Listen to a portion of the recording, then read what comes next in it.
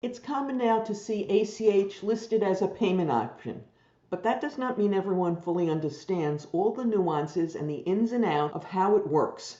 Make sure you stick around until the end when we share one common misunderstanding about ACH that every accounting, finance, accounts payable, and treasury professional needs to be clear about. It will definitely impact how you make payments and what those payments will cost. Let's start off by answering the question, what is an ACH transaction? An ACH transaction is a bank or credit union electronic payment transaction. The funds are taken from one bank account and moved into another, either at the same financial institution or a different one. The accounts in question can belong either to individuals, like you and me, or companies. And I use the word companies very broadly to encompass any organization that is not an individual. Basically, the transactions can be between any entities that have bank accounts. ACH transactions can occur in two basic forms, as a credit transaction or a debit transaction. Unsurprisingly, at least to me, they are referred to as ACH credits and ACH debit. As we've already implied, payments can be B2B, i.e. business to business, B2C, business to consumer, C2B, consumer to business, or C2C, consumer to consumer. Let's start with an explanation of the ACH payment type referred to as ACH credit. This transaction is initiated by the payor.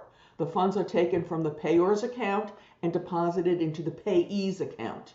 If you are receiving direct deposit of payroll, you're receiving an ACH credit in all likelihood. This is a prime example of a B2C payment. This is the type of payment that most of us are familiar with.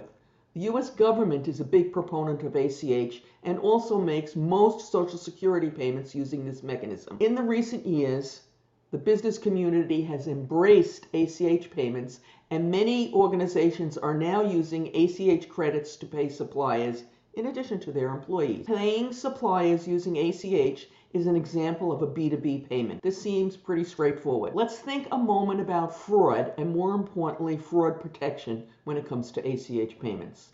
At first glance, it seems like there can't be any frauds associated with this type of payment. But sadly, that is not completely true. Criminals have figured out if they could take over someone's computer and capture the keystrokes using key logging software, they could steal the user ID and passwords of the persons responsible for setting up and releasing ACH credit transactions. And this is what they've done. This is part of the reason fraud protection experts make such a big deal about not clicking on a link or downloading an attachment from an unknown source. It is also why I strongly advocate using a separate computer for all online banking activity. If you never get an email or surf the internet on a particular computer, your chances of downloading that awful key logging software that causes all the problems are as close to zero as possible.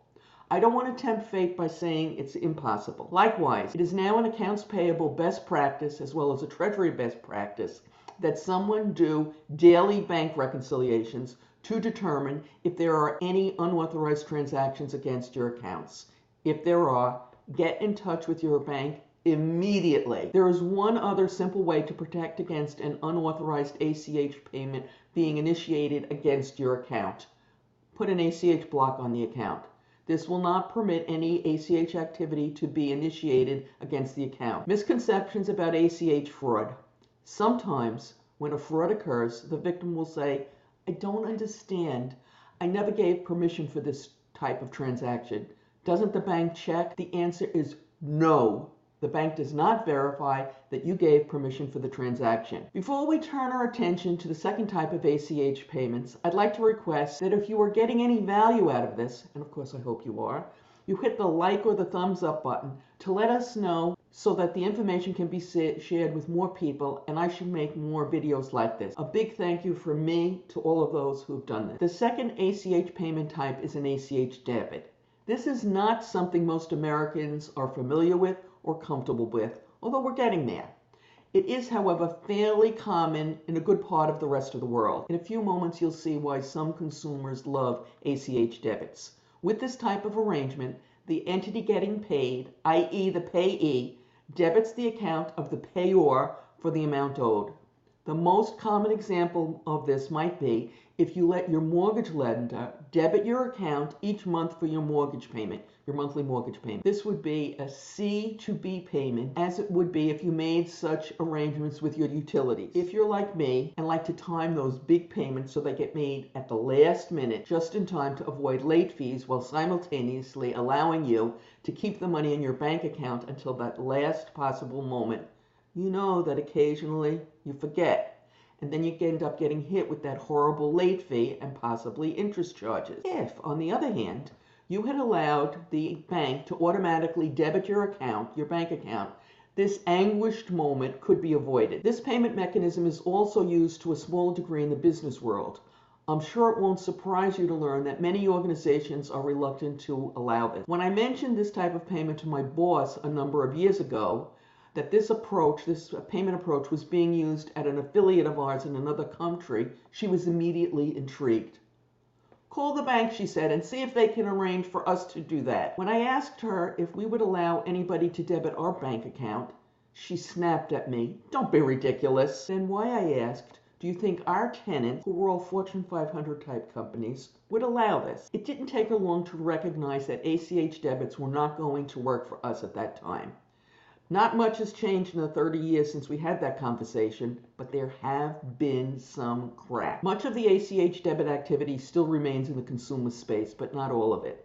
ACH debits are used in some states to pay sales and use tax, and in some close corporate relationships. As you're listening to me, you probably realize that ACH debits are rife with opportunity for fraud, and you are correct. So every organization must protect themselves. The excuse, but we don't make ACH payments, so we don't have to worry about this, is a delusion. Sorry to be so harsh. The first ACH frauds involved crafty criminals, almost always operating, by the way, in another country, initiating ACH debit in cases where a check fraud had failed due to the use of positive pay to protect against check fraud. That's right. If you purchase positive pay to protect yourself against check fraud, that's all you've done. Protect yourself against check fraud. It doesn't extend past that, unfortunately. Remember, it's up to you to protect yourself. It's not the bank's job. So this is just one more very good reason to do daily bank reconciliation. While individuals have a longer period, anyone who is not an individual has only 48 hours to notify the bank of an unauthorized transaction and have it reversed. Now, this does not mean if you find it after 48 hours, you shouldn't notify the bank. You should. And they, in all likelihood, will do their very best to get your money back. You no longer have that guarantee as you waited too long. Additionally, if you don't want any ACH debits initiated against your account, you can put an ACH debit block on it, and everyone should. Regularly talk to your bank to find out what new frauds are out there and what you need to do to protect your organization. Sometimes just knowing about a fraud that's going on will help you recognize it. So share the knowledge. Who to share this information about new frauds brings up the issue of who handles ACH payments. In general, payments are made in the accounts payable department as part of invoice processing, when the invoice is processed, approved, and scheduled for payment. Traditionally, a check was issued. That tedious process is handled in accounts payable. But when it comes to paying with wire transfers, that's sometimes a different story. In a good portion of companies, wires are handled in treasury or elsewhere in accounting, sometimes in accounts payable. So when paying suppliers with ACH became a real thing, responsibility for making those ACH payments sometimes went to the folks responsible for the other electronic payments, the wire transfers. This in and of itself is not an issue, as long as the folks making the ACH payments follow the same standardized and very strict procedures used when paying otherwise. For if they don't, the chances of a duplicate payment and or fraud skyrocket. If your organization is one where ACH payments are made outside accounts payable, perhaps it is time to reevaluate that situation. For as the number of checks decrease, and ACHs increase, it might be time to move that to accounts payable. Which brings us to another big misconception, or perhaps I should say, lack of understanding around ACHs. They are absolutely not the same as wire transfers. Yes, both are electronic payments, but that's where the similarity ends. We think understanding the differences between these two types of electronic payments is so important. We did a short talk on it, which you can watch right now using the link that has appeared on your YouTube screen and is in the description.